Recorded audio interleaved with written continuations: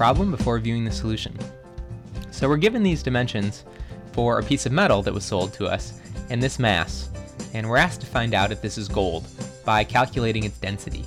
So density is mass per unit volume.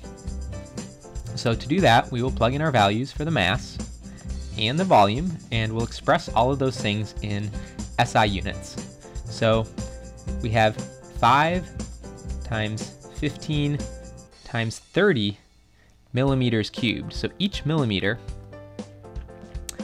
we would have to multiply by 1 meter over 1,000 millimeters. And so if we cube that ratio, then the millimeters cubed will cancel the millimeters cubed, and we'll have an expression in kilograms per meter cubed.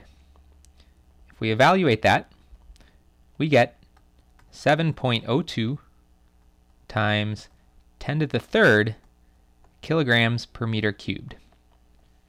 If we wish to find out if this is gold, we have to look up the density of gold, and that's easy enough to do online. We find that gold has a density of 19.33 times 10 to the third kilograms per meter cubed. So it's more than twice as dense. So clearly what we have here is not gold.